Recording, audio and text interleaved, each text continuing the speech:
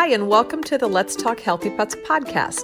I'm Dr. Karen Becker, Dr. Mercola's Chief Wellness Veterinary Consultant, and I'm excited to share with you the latest news about pet health to guide you in keeping your animal companions healthy, comfortable, and happy throughout their lives. My goal as a proactive vet is to empower pet owners to make knowledgeable decisions to extend the lifespan and well-being of their animals. If you're looking for more pet health tips, you can also subscribe to my free daily newsletter at healthypets.mercola.com. Thank you so much for listening and enjoy today's podcast. Hi, I'm Dr. Karen Becker, and Dr. Laurel Davis has been nominated for an Animal Game Changer Award. And I have Dr. Laurel here with me, and we're so excited to shine the spotlight on all the good work that she's doing. Thank you, Dr. Laurel, for joining me, and congratulations on your nomination. Thank you. Thanks so much. It's so great to be here, Karen. And so walk us through, for people that don't know about what you do, walk us through a little bit about the type of medicine you practice and who you are and where you practice and how you came to be who you are. My dad was one of the first veterinarians in the United States to be an acupuncture person. He took the course when it was taught mostly by Chinese. So that was pretty neat. And that's, when I was in junior high, he was doing that. And of course, I decided I wasn't going to be a veterinarian, but I ended up being a veterinarian anyway. When I finished school, I came to Asheville and started out in a very conventional way because that's how we're taught in school. And then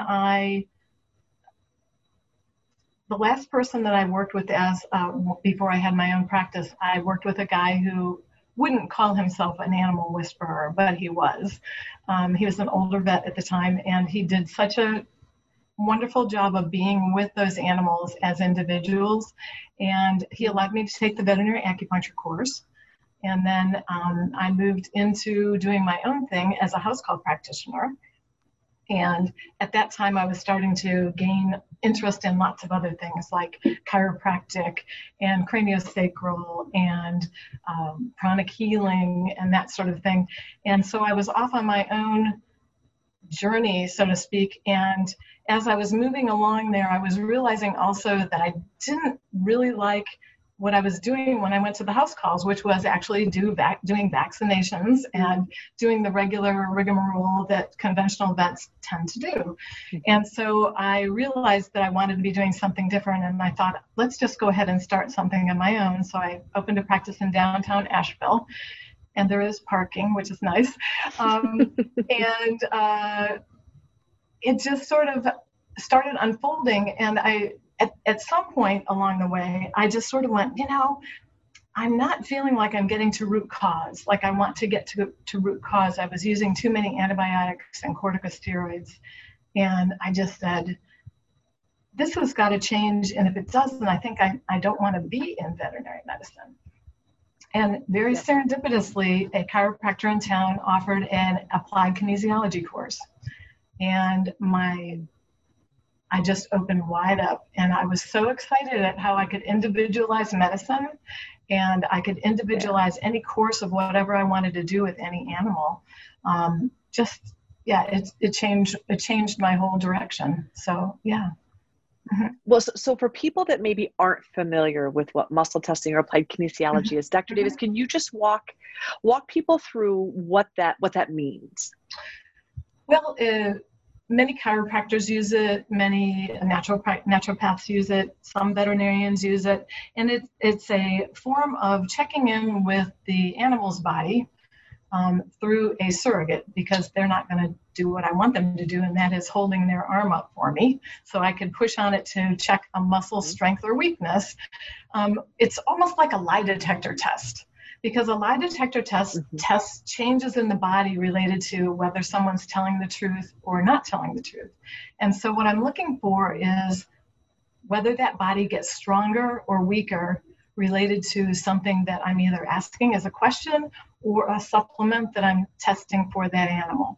So their body actually knows what they need.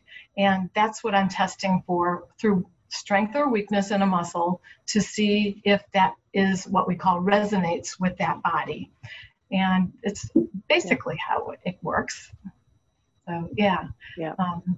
And And so how long ago did you take that class? 17 years ago. Yeah, 17 years ago. Because the first time I ever saw, I grew up in a home with chiropractic. So I had muscle testing, applied kinesiology done on my own body. But about 20 years ago was the first time I saw it done on animals. And it's quite life changing. Yes. Because the first time I ever saw it done, the practitioner was saying, okay, out of these three, she was testing calcium supplements. And her statement is one of these or two of these may resonate better with the patient than the other. And I thought, And what she was able to discover was that we knew that one of the supplements that the patient was on was causing GI upset. We just didn't know which one. And she was able to identify which one was not resonating with the animal. And I thought, oh, that isn't going to work. But of course, it did work. She was able to single-handedly determine which of those supplements was acting like a stressor or negatively impacting that animal's overall well-being versus being a healing tool. And it's quite it hooks you pretty. I mean, once you see it, you're like, oh my gosh, like this is the next level of personalized medicine. And so it does shift you. So when you started doing this 17 years ago, I'm sure that you also developed a whole new set of clientele, new people looking for different answers. Yes. People, and over the last 17 years, more and more people are coming in that don't need me to explain it to them. They just know because it's becoming something that happens every place. Is the muscle testing for supplements for so many things. It's wonderful. So first of all, the fact that your dad was an acupuncturist means, to me at least, that you were raised in a much more open-minded, philosophically, a much more open-minded home than maybe the average veterinarian, which was a tremendous gift that he gave you, whether maybe you could piece it together or not. That's amazing that your dad was forward-thinking quite a while ago. And so when you went to veterinary school, of course, you were conventionally trained, you got out, and then you started kind of collecting these modalities that allowed you to have a better pulse, to really understand your patients better. And are you finding now that you're probably doing primary, like lifestyle medicine, where you are working with your patients and those families now through several generations of dogs and cats, like you are, you're and extended families, and it's pretty amazing. And people who move away from here, then we end up doing some phone conferencing and things like that. And I've also used in conjunction with other veterinarians when a lot of my clients will have two veterinarians, one for things that are more invasive. And then, and that's how I work it, because that's not what I do here. The surgeries, the hospitalization and things like that. So it's really, I hate to say it, but I feel like I get to do the fun part. Really and truly. Go ahead. But it's also really nice when we think about like our own healthcare, where, we have maybe a chiropractor, a nutritionist, a dermatologist, an OBGYN. We have different people that help our bodies stay in tip-top shape. I think it's really fantastic that that's filtering down into veterinary medicine, where you get to be the doctor that resonates with your life and who you are and what you've learned. And, it's so that you're not going to burn out as a doctor. Yes. But then people will have an ER veterinarian, and then they have, a lifestyle wellness veterinarian like you are, and they're able to piece together healthcare, which not only, in my opinion, provides the best care for their animals, it allows the practitioner to provide the best medicine, because they're doing what they really want to be doing. If you made me do emergency medicine, I would just crack, because it doesn't resonate with me at all. And the fact that you're able to provide the type of medicine that you do in the format and in the environment that you choose to makes you the best version of you to be able to be the healer you need to be to your patients. So it's great that it's great that we're at a place when we're accepting of that. So that brings me to my next question. The conventional doctors that you are partnering with, yes, for patient care, are they open and supportive of what you're doing? Is that coming, or do you feel like there's been a shift or not so much? I think that there are some that are more reluctant than others. The one hospital that I work with, although recently it's been bought out by a corporation, so things are changing a bit there, still have the same people there. And I'm finding that the bigger hospitals are hiring in their own people that do chiropractic and things like that. You know, they want to dabble in that area that everybody's getting into. And that's really great, because most of the time those people do the regular medicine and the chiropractic. So they're not as niched as I am, you know, like that sort of thing. Yeah. There are definitely people who still don't look at chiropractic as even veterinary, as real. So yeah, you know, like, yeah, it's, I feel like that I've been here my whole 30 years. So people know who I am, and they know that I'm not a rabble rouser, you know, and people come to me because it works. So they're not fighting me or whatever, you know. They may badmouth me behind my back, but I don't care. Yeah, exactly. Yeah. Well, that's wonderful. So what do you love most, Laurel, about what you do? Well, there's lots of things I love about what I do, but I really love, I love troubleshooting and figuring things out, and applied kinesiology fits so well with that, and going to root cause. And what happens is, I feel like every animal that comes in here is like this little package that I get to open up. It's this beautiful little package that comes in, even when I've seen them a million times, because they always come in with a different story. And so I get to spend my days opening packages and sharing what I get with the people that are with them. And it's just lovely. The other thing, let's see, what else do I love about what I do? Oh, the animals that come in. Oh my gosh. When we're in our room here, they have their little toy box, they have their water, and the people are sitting there. Their people are sitting there. And when I talk with the people when they first come in, I just have them recognize that they've got an agenda being here, and their animal has an agenda being here, and I have an agenda being here, and we're going to mix and mingle and create something out of what we have today. So the dogs have worked out how they get my attention, and the cats have worked out a way of holding the space, which is really unique. The dogs will come up to me and sit down with their back to me when they have something to add into a piece of the conversation that's going on between me and their people. And in fact, though, the really interesting thing is the hound dogs and hound dog mixes will actually stand in front of me and bay at me when they have something to say about something. They'll get up from just nowhere in the room, just someplace else in the room, and come over and bay at me to let me know that they want to have a piece of what's going on. Also, when food comes up, as you know, nutrition, and because I love talking about nutrition and that sort of thing, I know you're big into that part.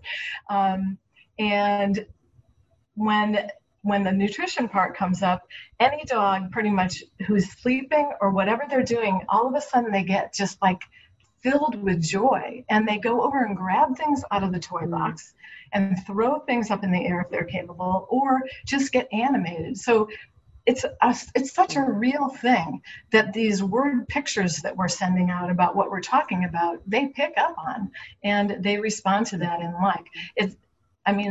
Sometimes I doubt what I'm doing, and then for the most part, when things like that happen, I just know that it's all real. So it's, yeah. Well, and in your situation, because you have cultivated your practice to be this ongoing conversation between you, your patient, and their person, it's this continuation of a conversation that allows you to be able to piece together protocols and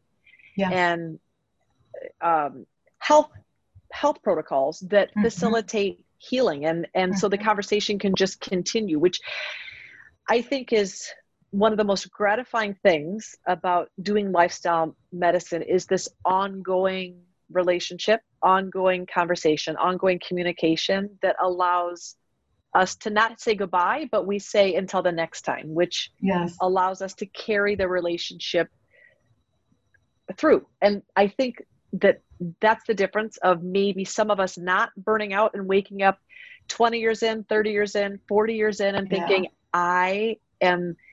it's what an honor and a pleasure that I get to do what I do. And I'm so thankful. I love talking with other veterinarians that have cultivated this, because so many of our colleagues are burned out and they are at the end of their rope. And my thought is, if they could see practitioners that have intentionally cultivated a practice where that isn't happening because you're making different choices. My hope is that this interview inspires veterinarians watching that there are other ways that you could choose to practice. Yeah. It's really good. Yeah. So if you could let the world know one thing, Laurel, if you wanted to share with the world one thing, what would it be? That these animals that they spend their time with are so connected to the earth and so grounded in that. They're like the be here now gurus. They, to tap into that piece of them and to realize that if they're as an individual sitting and watching TV or on the computer and their little buddy is bugging them to do something else, more often than not, it's not because that dog is bored. It's basically they save us from ourselves. I swear they do. Yeah. And it's this wake up call to perhaps be more intentful and ask the question, I've been here for an hour. Do I need to be here another hour? Or do I need to continue watching the second or third TV program that I've been watching? Yeah. So, perhaps it's better to go out and go for a walk with Fido, or go lay in the sun with your kitty cat, take a break. And I think that sort of the last sort of piece of that is when you're on your walk with your dog, be on your walk with your dog and leave your little device in your pocket, your phone in your pocket, and be here now, just be, experience what the dog's experiencing. They love to share that with, It's really good advice, And I think our animals are constantly trying to remind us of that. And it's our job to maybe pay more attention to their gentle and non-invasive and non-irritating way of trying to let us know that they're present here and now, and they're asking us to join them in that space. It's a really good, they're good teachers in that respect, for sure. Yeah. They're amazing. Yeah. So if people wanted to learn more, about you or what you do, where do they go, or what's your website? It's sunvetanimalwellness.com. And that's in Asheville, North Carolina. And come on in if you're around, if you're in town, after the COVID lifts, of course. Yes, of course. Yeah. Of course. Well, listen, congratulations. You were nominated by a number of different people for the Healthy Pets Awesome Recognition Award. And I love what you're doing. And I love that you continue to love what you're doing, because you've carved out the type of niche in a healing response, in a healing space that allows you to flourish as a healer, but also then for you to touch all the lives of those animals coming in to see you. What a beautiful arrangement you have. Your animals, the animals that you're in contact with, are blessed to be a part of your space. Asheville's lucky community to have you. Thank you very much. Yeah. Thanks.